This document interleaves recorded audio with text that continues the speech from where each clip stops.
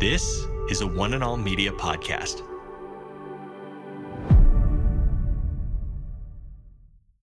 Today with Jeff Vines, we are taking the gospel to the world. pastor, apologist, and Bible teacher. One truth that will be delivered in love and compassion, connecting every one person to all that God has promised them. You make me wanna dance and sing with every single breath I breathe.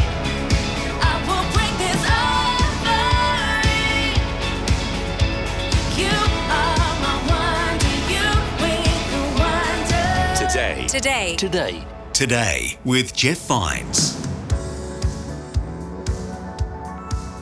Welcome back to Today with Jeff Vines. My name is Aaron, and we're finishing this message that we started last time with Pastor Jeff, looking at the story of Jonah.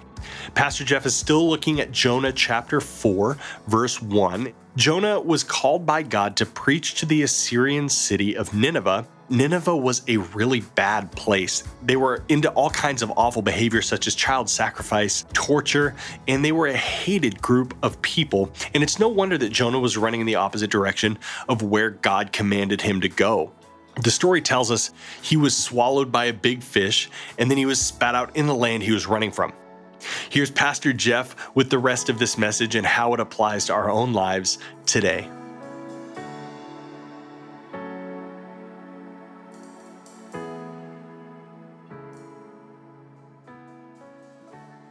You know how when somebody says something to you all the time, over and over and over, after a while you become immune to it. You get used to the language, right? It's kind of like my sermons, right? You come in every week, well, I've heard this before, right? And you kind of shut me out. I'm okay with that, but I'm still watching. What God did with the prophets, he would have them act out a message God wanted Israel to hear, because he knew that a visual was often much more powerful than just words. You know, it's one thing for God to say to people, I'm going to send my son to die for you, but if you would have seen Jesus, you get a Jesus revelation that changes everything. Now, a good example of that is what God does with the prophet Hosea and Gomer.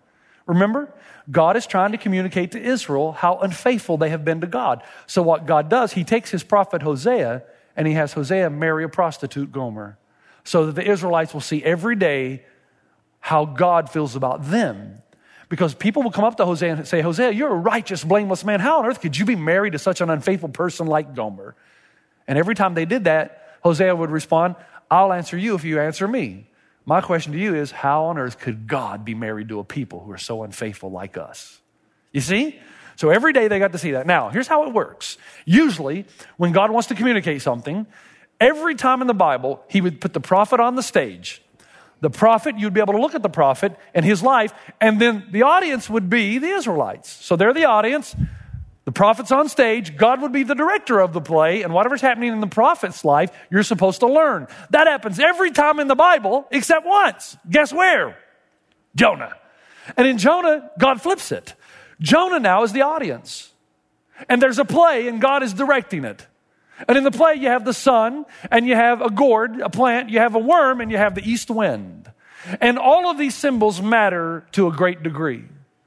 Because after Jonah sees the Ninevites repent, he goes, the Bible tells us, east of the city. Now, that's not just there for a random kind of wording. Again, the narrator, the Hebrew narrative is trying to point something out. This is the Bible's way of showing us that Jonah is opposing God. He's protesting. Because Israel always the landmass was next to the Mediterranean Sea, and all the enemies of Israel lay to the east. So anytime the Bible started using the Eastern terminology, it was trying to show you that these are people far from God. So Jonah, what does he do? He goes east of the city in protest, says, God, if the Ninevites are in, I'm out. And he goes and starts to weep. He starts to complain and murmur and grumble. A good example is when Adam and Eve are kicked out of the garden, they go where? East of Eden. When Cain kills Abel, he goes east to the land of Nod. And now we have Jonah leaving. He goes east. East is the name of the place of God's enemies. Now, as Jonah goes east, he sits out on this plateau looking over the city, hoping that God will still destroy the Ninevites even though they repented. And so here's what happens. Let me describe it and then I'm going to read it to you.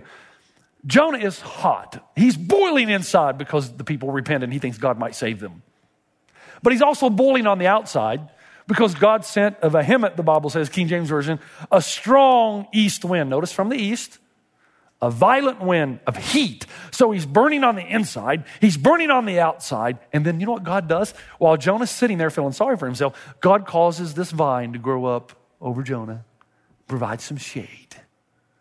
Now, shade is powerful imagery to an Israelite because they live in the desert. As a matter of fact, Psalm 121 says, the Lord watches over you. The Lord is your shade at your right hand. The sun will not harm you by day, nor the moon by night. Shade is an imagery of God's divine and omnipotent protection. So Jonah, in his mind, see, he gets it. In his mind, when he sees this plant grow up miraculously and cover his head, he's got shade. He's thinking, God's going to change his mind. Because God now is protecting me. And I've been whining here, and I'm going to get what I want.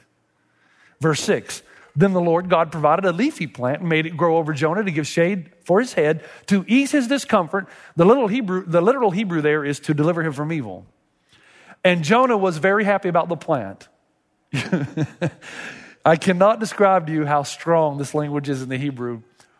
What a temperament, what a moody dude, man. First of all, he's out there, I don't want to go to Nineveh. I preached, they repented. Well, I don't want them to repent. My God, you're gracious, merciful, and kind. And I'm going to go out east of the city and protest. I don't like you right now, God. Just kill me dead. God gives him a plant. Oh, this feels good. And then he gets shade and he goes, yay. I mean, he wanted to die 5 minutes ago. And now he's thinking, yay, I love shade, I love shade. Now, you and I look at that and we think, man, this dude really likes shade. No.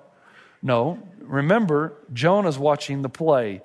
And shade is the imagery in the Hebrew mind for victory over my enemies.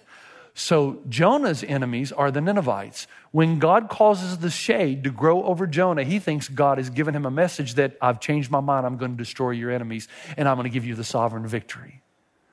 Now, here's what you discover in the book of Jonah. God has more difficulty saving Jonah than he does saving Nineveh. And you start to realize the book of Jonah is not about the evil Ninevites, it's about the evil in the heart of Jonah. Do you know what the message of Jonah is? This narrative? The message is this, that all people matter to God. All of them. Your neighbor who has those beer guzzling parties on the weekend and plays his music so loud and keeps everybody awake, God loves that man. Your coworker who uses profanity and spreads pornography around the office, God loves that man. The man who's homeless, jobless, God loves that man. God simply does not think in the categories that we think. He doesn't say, these are the kind of people that I'll pursue, but I'm not going to pursue these kind of people. These are the kind of people that I'm very interested in. I have little to no interest in these people. These are not my kind of people. These are my kind of people. These people are worth saving. These people are not worth saving. To God, all people, all of them, matter to him. Now, I am not saying that God condones the behavior. I'm not saying that you should condone their behavior. I am not saying that sin should not anger you. I am not saying that you shouldn't take a stand lovingly for what is right. I'm simply saying that you do it in a way that reaches out, because deep down in your heart, there is a sadness that there is somebody who is separated from God, and in your deepest heart, you want them to come near. Remember when Pastor Phil told us about when his first wife was murdered down in LA and his 10-year-old boy was in the back seat? He watched his mom shot and killed. And that his son Josh, as he got older, remember what he did? He went to the prison, sought out the man who killed his own mother to say to the man that he forgave him. I'm not saying that Josh should have said, let him out of prison. He needs to be in prison. God is a God of justice. But I am saying that as an individual, Josh did the right thing. There's somebody far from God that needs to come near to God. No matter who they are, you're never too far from God to be received back by God. All people matter to God. Muslims, atheists, New Age people, Hindus, Buddhists, occultists, the sexually immoral, murderers. All of these people keep God up at night. When anyone is separated from God, God tears up. It drives him crazy. It breaks his heart. The question I have for you is, people far from God keep God up at night. Do they keep you up at night? Or are there people that you say, I'm not preaching the gospel to them. They're too bad. They're like the Ninevites. I hope they go to hell. If you do that, you still haven't understood grace and what it took to rescue you. Now, I want to give you a warning. There are some of you in the room, you hear this, and you're on the opposite side. You're saying, man, I love this church. I'm a Ninevite. I got so much sin in my life, but you got to forgive me, man. It's right there in the Bible. Yes, if you repent. If you repent. Grace is beautiful, but it comes after repentance. And then God will give it a truckload and more to you. To say that, oh, I don't have to change. I don't have to do anything. That says that God is not a God of judgment. Because let's be honest, the Ninevites are one case, the Amalekites are another. God waited patiently for 400 years for the Amalekites to repent. They did not. God wiped them out. God is patient. God is long-suffering. God is kind. But there comes a day of judgment for all of us. And grace is plentiful. But it is plentiful to those who say, I now realize I am a sinner and that I need salvation that comes through the cross of Jesus Christ. And all those who call on the name of the Lord shall be saved. But if you don't call on the name of the Lord, the patience of God will run out. And there will be a day when you and I will stand before God and give an account for the manner in which we've lived. This is not a free license. This is to show you that God loves everyone, that God is awake at night for people who are far from Him, and is druther. What He would rather, as we say in the South, what He really wants to happen is repentance. So He's patient year after year after year, but the time comes. God is also just. And you will stand before God. And the only saving grace that you have is saving grace. The cross of Jesus Christ. So the ultimate question becomes, what have you done with Him? Not that you're perfect, but what'd you do with Him? Because Jesus says, I'm going to leave my home and I'm going to go to my own Nineveh. And I'm going to do for those people what they could not do for themselves, and I'm going to offer them grace and forgiveness. And then all those who come in are going to form this little community. And this little community, they're going to be people from all walks of life, from every culture, every language, every background. And the word foreigner is never going to be used in this little community called the church, because there's no such thing as a foreigner in my church. Everybody's welcome. Everybody's received. All who call on the name of the Lord, because all people matter to God. Folks, what's wrong with us? What's wrong with me? What is our problem? We all have it. I mean, I'm the pastor, for crying out loud. I'm 50 years old now. Well, I said I wasn't going to mention that. Okay. I'm older now. You'd think by now I'd get some of this stuff right in my life. And that you would too.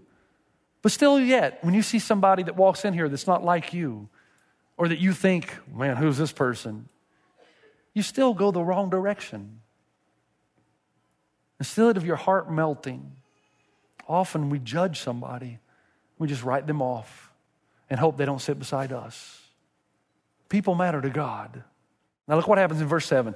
At dawn, because Jonah doesn't get this, at dawn the next day God provided a worm which chewed the plant so that it withered. So here we got a miraculous worm. It's a fast-eating worm too, because he devours the plant. Verse 8, when the sun rose, God provided a scorching east wind, and the sun blazed on Jonah's head so that he grew faint. He wanted to die, and he said, it would be better for me to die than to live. My goodness, this guy's a basket case. Kill me dead. First, the Ninevites repented, kill me. Now this plant died, kill me again.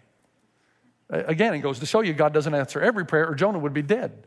Verse 9, God said to Jonah, is it right for you to be angry about the plant? First he says in verse 4, is it right for you to be angry at all? Now, is it right for you to be angry about the plant? See, God's given him a test. And Jonah says, it is. And I'm so angry, I want to die. My goodness, what a little... He doesn't have shade now. Kill me dead. But the Lord said, verse 10, you've been concerned about this plant, though you did not tend it or make it grow. It sprang up overnight and died overnight. And should I not have concern for the great city of Nineveh, in which there are more than 120,000 people who cannot tell their right hand from their left hand, and also many animals? Now, I want you to look at this. This is very crucial. Jeff, you said there were 600,000 Ninevites. But here it says, should I not be concerned for the great city of Nineveh, in which there are more than 120,000 people who cannot tell their right hand from their left hand? This Hebrew terminology is terminology for children before the age of accountability. 120,000 who cannot tell their right from their left. The Bible speaks about an age of accountability. There are scriptures in Isaiah. In Romans 5:13, it says, where there is no law, there is no sin. There's a point in a child's life which they're not held responsible because there's no understanding of the law. God is saying to Jonah, you want me to go and destroy the Ninevites, but there's 120,000 children there. Should I not care for them? And I love this last line. And then as an afterthought, God says, and also many animals.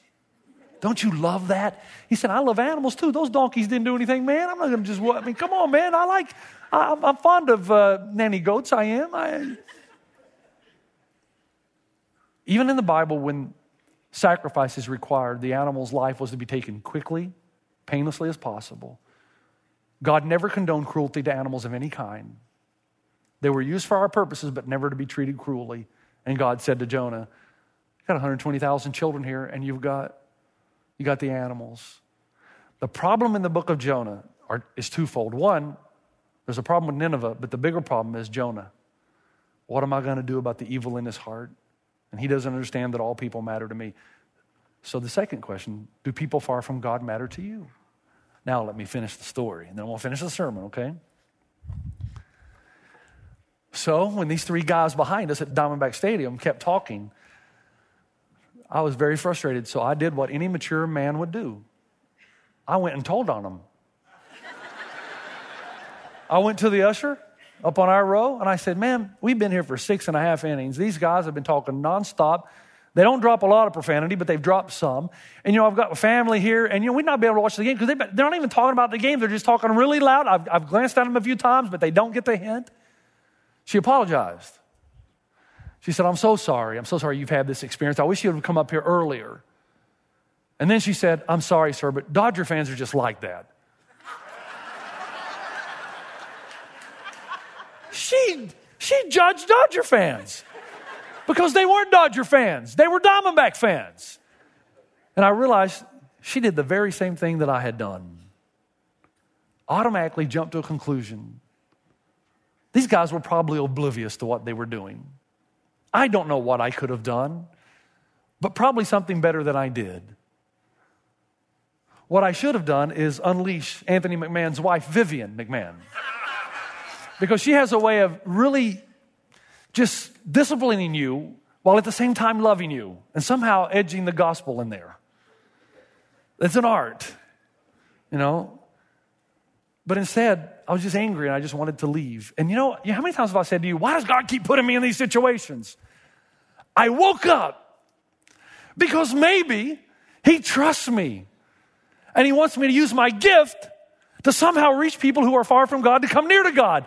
So I am ready for the next time 3 people behind me start talking really loud at a Dodger game. Of course, we all know Dodger fans don't do that. I've been to Dodger games, I don't know how many times, and they are polite, they are kind. I've always said the safest place in the world is Dodger Stadium if you have a Dodger shirt on. If you don't, you're taking your life in your own hands. But I digress. That neighbor that you're beside, the coworker that you detest, have you ever stopped to think that it's not an accident? God brought you there for the purpose of caring about somebody who's far from God and bringing them near to God. This is who we are. It's who I am. This is the call of God on my life and your life.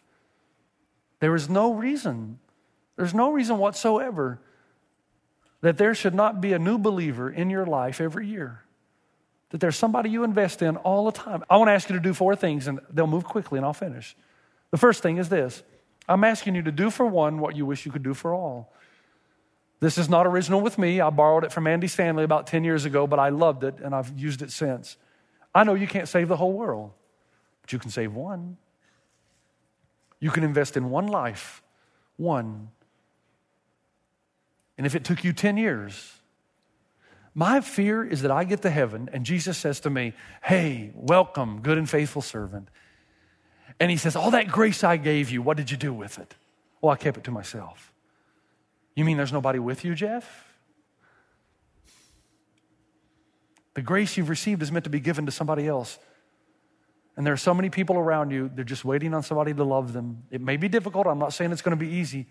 But if you invest in more than one conversation over time, the right time, the right place, will you do for one what you wish you could do for all? If you're part of CCV, we ask you that at every point in time in your life that you're investing in one person who's far from God to bring them near. Here's the second thing. I'm asking you to make your own version of this. Maybe a painting on your wall at home. Maybe a painting on your office wall. This is a great conversation starter. And sooner or later, somebody will come and ask you, hey, I've been seeing this in your office cubicle. I've seen this in your home. Maybe you have a little card, and every time it's your time to pay for lunch, take a crowbar to your wallet. And as it falls out, there's this card with this on it. Everybody should have this somewhere on their person. So that sooner or later, somebody would say, hey, I've noticed you have this. What is this? And then you're able to say lovingly and gently, I have this as a reminder that I was separated from God because of my sin. And I'm not saying we're Egyptians and we worship the sun god. I just think if you write God there, it won't give you that inroad. Just put something there that represents God. I was separated from God because of my sin. This is to remind me that I'm saved by grace. And then you draw the cross. Jesus died for me so that I could cross over into relationship. Now, say it in a nice way. Okay, let me give you an example of how not to do this, all right? Somebody comes up to you and says, hey, I've noticed this has been on your wall for a long time. What is it? I'll tell you what it is. This is you, man. You're going to hell. All this sin in your life, you're separated from God. If you don't do something, man, you're doomed. Don't do that way. That's not going to work. Don't talk about them. You talk about you. Talk about you. I am a sinner. I was separated from God because of my sin. But because of the cross of Jesus Christ, I have now entered into relationship and my eternity is secure. Just say something simple like that. And then ask the person if you can pray for them. I've still yet had no one reject my offer to pray for them. Make this part of your life somewhere. 3, I hear stories all the time about people who come, and once they come the first time, they're hooked. But getting in here that first time, you're going to face a battle. Because if that's true, the devil knows that. You got to be strong. You got to be courageous. Somehow get them here. Now, let me say again, it's not your job to convert. You should feel no pressure on this. This is a covenant you're making with God. You're going to pray that God opens a door at some point for you to be able to speak into their lives and invite them. So you're praying that God is the one that moves and you're at the right place at the right time, and that's not a hard task for God. But you're writing down the name of the person who's far from God that you would like to see come near. When you begin to have a heart for somebody who's far from God and you bring them near, you change not only one life, you change the lives of everyone around them. Write the name down and see what God will do. Father, I thank you and I praise you for the power of this narrative. And I would ask you in Jesus' name right now, as Jeremiah comes and sings and we all sit in contemplation, that if we don't have the name of a one life, that Father, you would give that name to us. Father, I pray that you'd open our eyes. And I pray for us to have the heart that you so desperately communicated to Jonah, that those who are far from God would come near, is my prayer in Jesus' name. Amen. You've been listening to Today with Jeff Vines. Next time, we'll bring you a new message from Pastor Jeff. You can listen to more messages like this. Just search for Today with Jeff Vines wherever you listen to podcasts. You make me wanna dance and sing with every single breath I breathe. I will bring this offering. You are my wonder, you bring the wonder. Today with Jeff Vines. This is a production by One and All Media. For more, head to oneandall.media.